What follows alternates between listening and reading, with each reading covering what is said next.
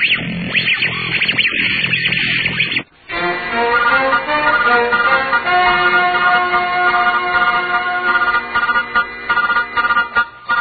evening.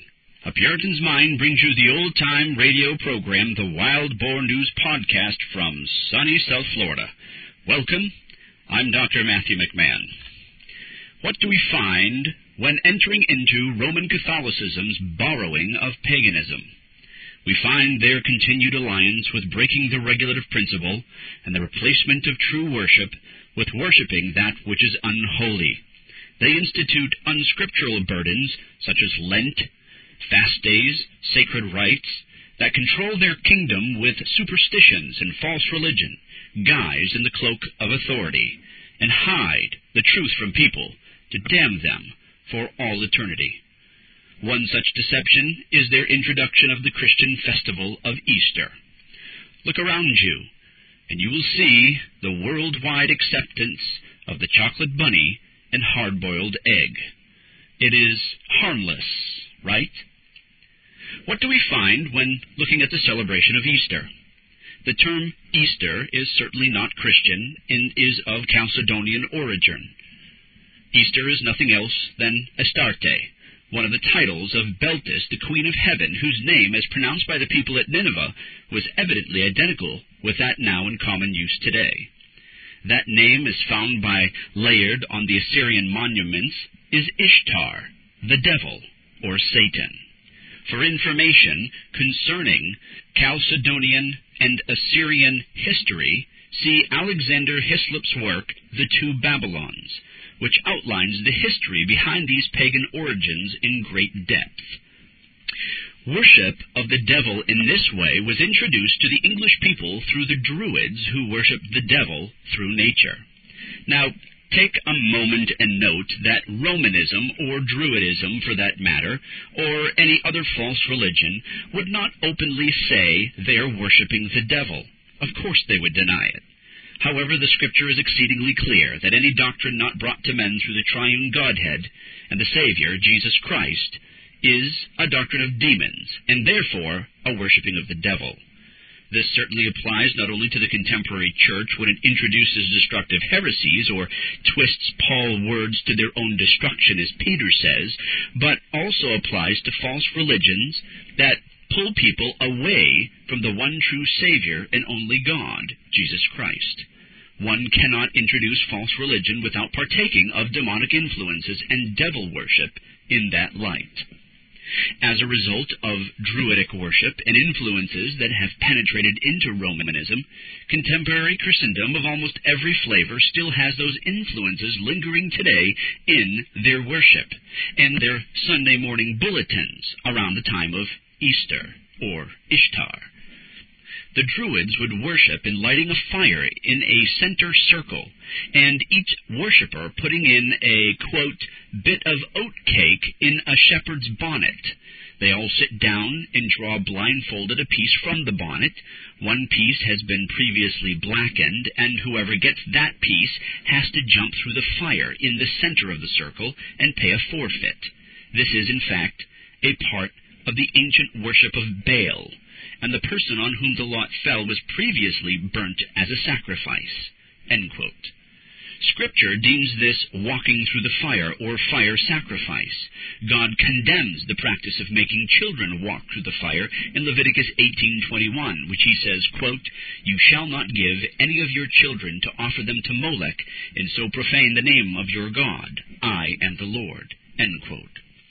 Easter, then, traces back through Astarte, which was also worshipped in ancient times, and that from the name Astarte, whose name in Nineveh was Ishtar, the religious workings during the month of March and April, is now practiced in most of Christendom, are called by the name of Easter. In ancient times, the pagans called this time of year Easter Monath. Even Socrates, the ancient philosopher, describes the different ways in which Easter was observed in different countries in his time during the 5th century. He states, quote, "Thus much already laid down may seem a sufficient treatise to prove that the celebration of the feast of Easter began everywhere more of custom than by any commandment, either of Christ or any apostle." End quote. See, even Socrates, the pagan philosopher, knew Easter was not a Christian doctrine. So where did people begin worshiping gods on Easter? Hislop explains, quote, the 40 days of fasting during the Romanist Lent was directly borrowed from the worshippers of the Babylonian goddess. Such a Lent of 40 days in the spring of the year is still observed by the Yazidis, or pagan devil worshippers of Kurdistan, who have inherited it from their early masters, the Babylonians. It was held in spring by the pagan Mexicans, for thus we read in Humboldt, where he gives an account of Mexican observances, quote, 3 days after the vernal equinox began a solemn fast of 40 days in honor of the sun. Such a Lent of 40 days was observed in Egypt, which was expressly in commemoration of Adonis, or Osiris, the great mediatorial god.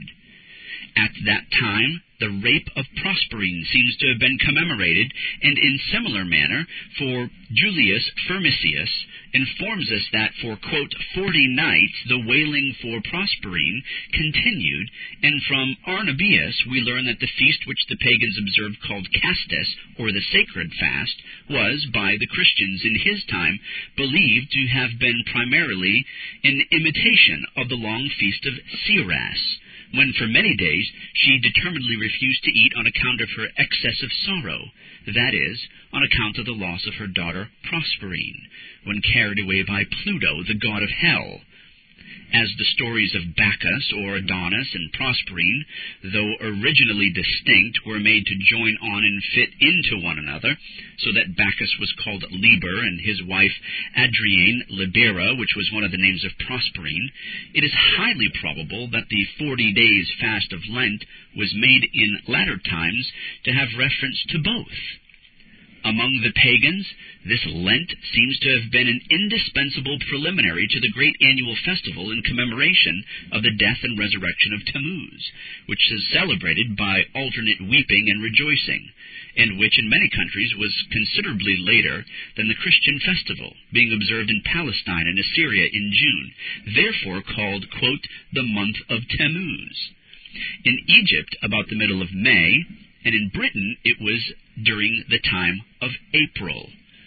To conciliate the pagans to nominal Christianity, the Romanists and the Papists, pursuing its usual policy, took measures to get the Christian and pagan festivals amalgamated, and by a complicated but skillful adjustment of the calendar, it was found no difficult matter, in general, to get paganism and Christianity, which was now very far sunk in idolatry, in this, as in so many other things, to shake hands.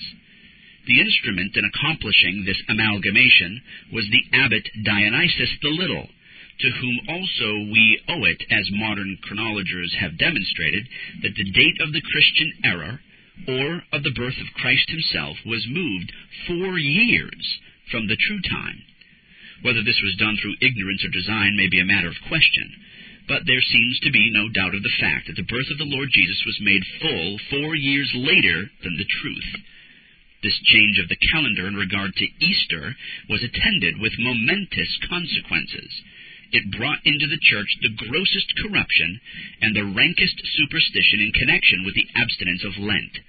Let anyone only read the atrocities that were commemorated during the sacred fast or pagan Lent, as described by Arnobius and Clemens Alexandrinus, and surely he must blush for Christianity of those who, with the full knowledge of all these abominations, went down to Egypt for help, to stir up the languid devotion of the degenerate church, and who could find no more excellent way than to revive it, than by borrowing from so polluted a source the absurdities and abominations connected with which the early Christian writers had held up to scorn.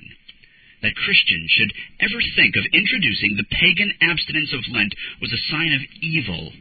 It showed how low they had sunk, and it was also a cause of evil.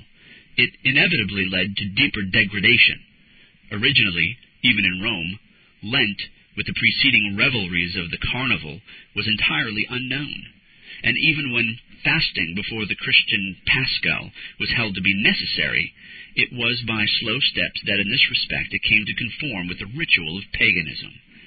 What may have been the period of fasting in the Roman Church before the sitting of the Nicene Council does not very clearly appear, but for a considerable period after that council, we have very distinct evidence that it did not exceed 3 weeks. So we have the history of Easter, and its popular observances today confirm the testimony of history as to its Babylonian character, such as things like the hot-crossed buns, or Easter eggs, or candy coming out of pomegranates and oranges. Think for a moment, Christian. The hot-crossed buns of Good Friday and the dyed eggs of Easter Sunday, where do they come from? They were figured in the Chaldean rites, just as they do now. The buns were used in the worship of the Queen of Heaven, the goddess Ishtar, as early as the days of Cecrops, the founder of Athens, that is, 1,500 years before the Christian era. Jeremiah 7:18 states, "The children gather wood, the fathers kindle fire, and the women knead dough to make cakes for the Queen of Heaven, and they pour out drink offerings to other gods, to provoke me to anger." End quote. Jeremiah uses the word bun, which is where the concept was derived. The Hebrew word was pronounced kavan, which in Greek became sometimes kaphanos. The Hebrew shows how kavan, pronounced as one syllable, fan, would pass into the Latin panis, which means bread. And the second, how, in like manner, kavan would become bon, or bun. The hot-cross buns are not now offered, but they're eaten, and they're tasty, on the festival of Astarte. But this leaves no doubt as to where the original idea came from. What about Easter eggs, or rather Ishtar eggs? Where do we get bunnies and eggs in baskets and egg hunts during a Christian holy day? The origin of the Paschal eggs is just as pagan. The ancient Druids bore an egg as the sacred emblem of their order. Reverend Hislop says, quote, "In the Dionysianica, or Mysteries of the Bacchus, as celebrated in Athens, one part of the nocturnal ceremony consisted in the consecration of an egg. The Hindu fables celebrate their mundane eggs as a golden color.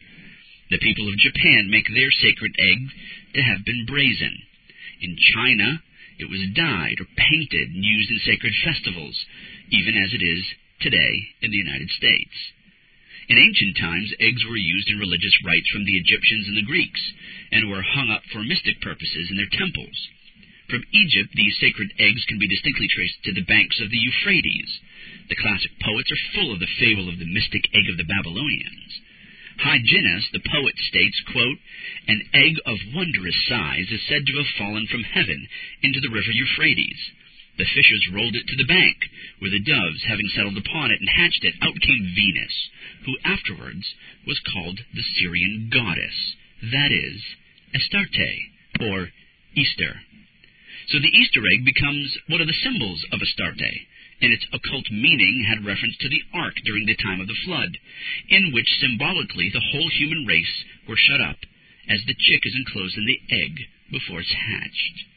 The egg, then, became used as a symbol for the whole world, as Noah and his family, after the destruction of the whole world, floating on the waters of the flood. Hislop states, quote, "The coming of the egg from heaven evidently refers to the preparation of the ark by express appointment of God, and the same thing seems clearly implied in the Egyptian story of the mundane egg, which is said to have come out of the mouth of the great god. The doves resting on the egg need no explanation.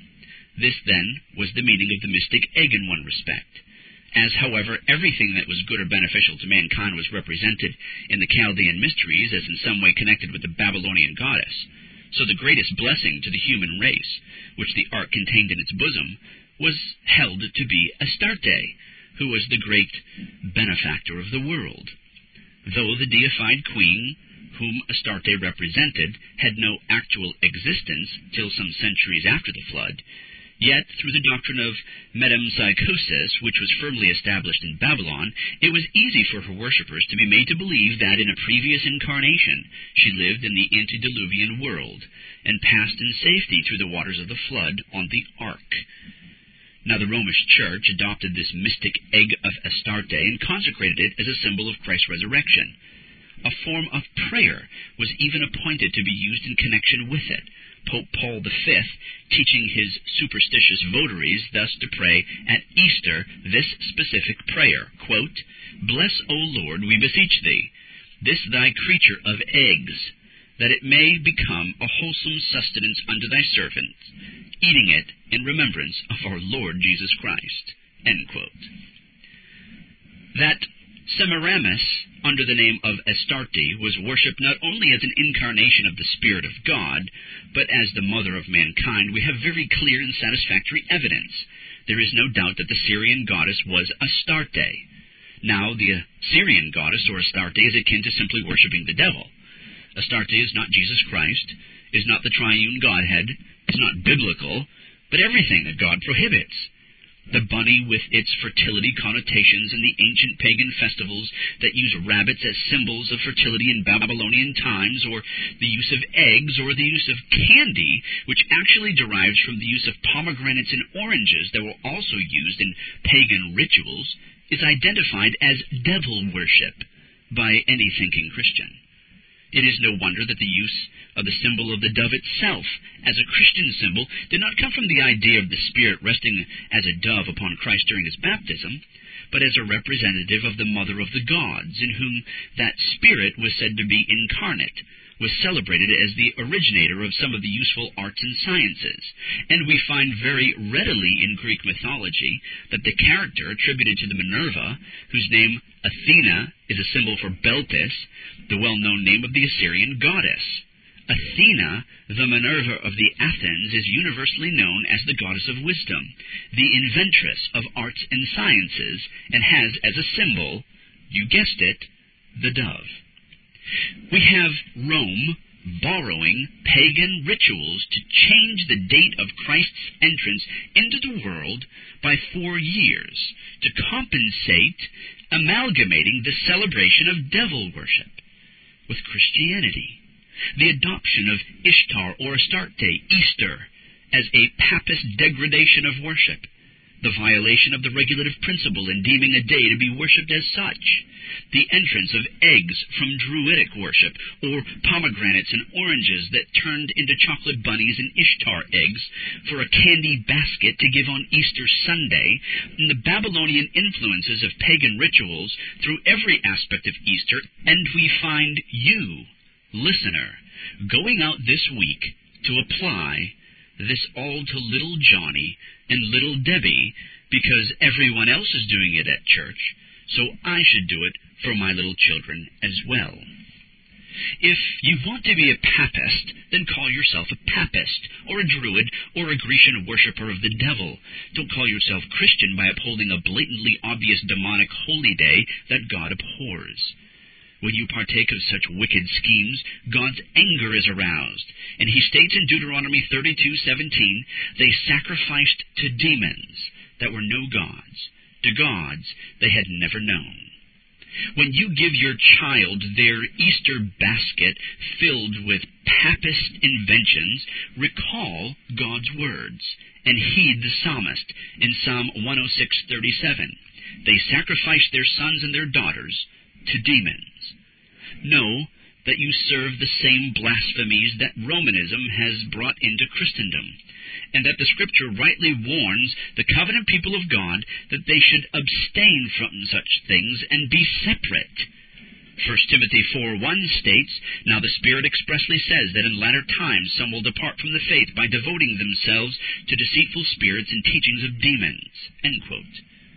When you worship using the devil's teachings, you give heed to demonic influences and introduce them to your children. Now, you might say, hey, come on, it's just a chocolate bunny and some jelly beans and a few hard-boiled eggs, right? Well, no. It is a giving of your mind and heart and children and family over to the trinkets of the devil and the worship of his holy day that has been resurrected and founded on demonic influences and teachings. It is devil worship. If you celebrate Ishtar, Easter, you spit in the face of Jesus Christ, who is to be worshipped not on one day in the year on Resurrection Sunday, but all the days of all your life. He is the Redeemer of the covenant people of God, always and every day. There is a great difference between the works of the devil and the works of the triune God. The devil deceives by subtle manipulation. You know, hey, Easter is not all that bad. And the triune Godhead, who commands nothing more than perfect obedience to His will and His word. Thou shalt not worship any other gods, nor shall you worship God according to the commandments of men. The devil wants you to worship Jesus Christ in the manner that demonic teachings lay out Easter. But God commands you to worship Him as His word dictates. Deuteronomy 4:2 states, You shall not add to the word that I command you, nor take from it, that you may keep the commandments of the Lord your God that I command you. The devil is the father of lies and wants you to believe the lie that Easter is a Christian holiday like Lent and Christmas. But our true Father is in heaven, who commands us today, as Acts 17:30 and 31 states, to repent, because He has fixed a day on which He will judge the world in righteousness by a man whom He has appointed. And of this He has given assurance to all by raising Him from the dead, who is Jesus Christ. Talk about that day, Judgment Day, and wonder, Christian, if you will stand when He appears. There is safety in appearing in the righteousness of Christ on the day of judgment, but there is no safety in any degree of compromises for the sake of a few jelly beans. Now, in closing, I do not want Christians to be leery of buying a bag of jelly beans or eating a Cadbury egg. It is not that jelly beans or chocolate bunnies are evil in and of themselves. Buy some jelly beans during the 4th of July and have at them. Make some chocolate bunnies and eat them up during January or September. But do not associate yourself or your family with the Romanist amalgamation of pagan rituals during the March-April time of Lent, Good Friday, Palm Sunday, and Ishtar or Easter. Those associations are in direct violation of God's commands, and those associations overrule your plea to Christian liberty, because God is very clear about His worship. As Revelation 19:10 states, worship God. This is Dr. McMahon signing off. Keep checking back at A Puritan's Mind for more on the gospel, Reformed and Puritan theology, and more of the wild boar. Visit www.apuritansmind.com. For more on Reformed and Puritan theology, visit www.apuritansmind.com. Good night, then, until this same time next week. This Reformation audio track is a production of Stillwater's Revival Books. SWRB makes thousands of classic Reformation resources available, free and for sale, in audio, video, and printed formats. Our many free resources, as well as our complete mail-order catalog, containing thousands of classic and contemporary Puritan and Reformed books, tapes, and videos at great discounts, is on the web at www.swrb.com. We can also be reached by email at swrb@swrb.com, by phone at 780-450-3730, by fax at 780-468-1096, or by mail at 4710-37A Avenue, Edmonton, that's Edmonton, Alberta, abbreviated capital A, capital B, Canada, T6L3T5. You may also request a free printed catalog. And remember that John Calvin, in defending the Reformation's regulative principle of worship, or what is sometimes called the scriptural law of worship, commenting on the words of God, which I commanded them not, neither came into my heart, from his commentary on Jeremiah 7:31, writes, God here cuts off from men every occasion for making evasions, since he condemns by this one phrase, I have not commanded them, whatever the Jews devised. There is then no other argument needed to condemn superstitions than that they are not commanded by God. For when men allow themselves to worship God according to their own fancies, and attend not to His commands, they pervert true religion. And if this principle was adopted by the Papists, all those fictitious modes of worship in which they absurdly exercise themselves would fall to the ground. It is indeed a horrible thing for the Papists to seek to discharge their duties towards God by performing their own superstitions. There is an immense number of them, as it is well known, and as it manifestly appears. Were they to admit this principle, that we cannot rightly worship God except by obeying His word, they would be delivered from their deep abyss of error. The prophet's words, then, are very important, when he says that God had commanded no such thing, and that it never came to his mind, as though he had said that men assume too much wisdom when they devise what he never required, nay, what he never knew.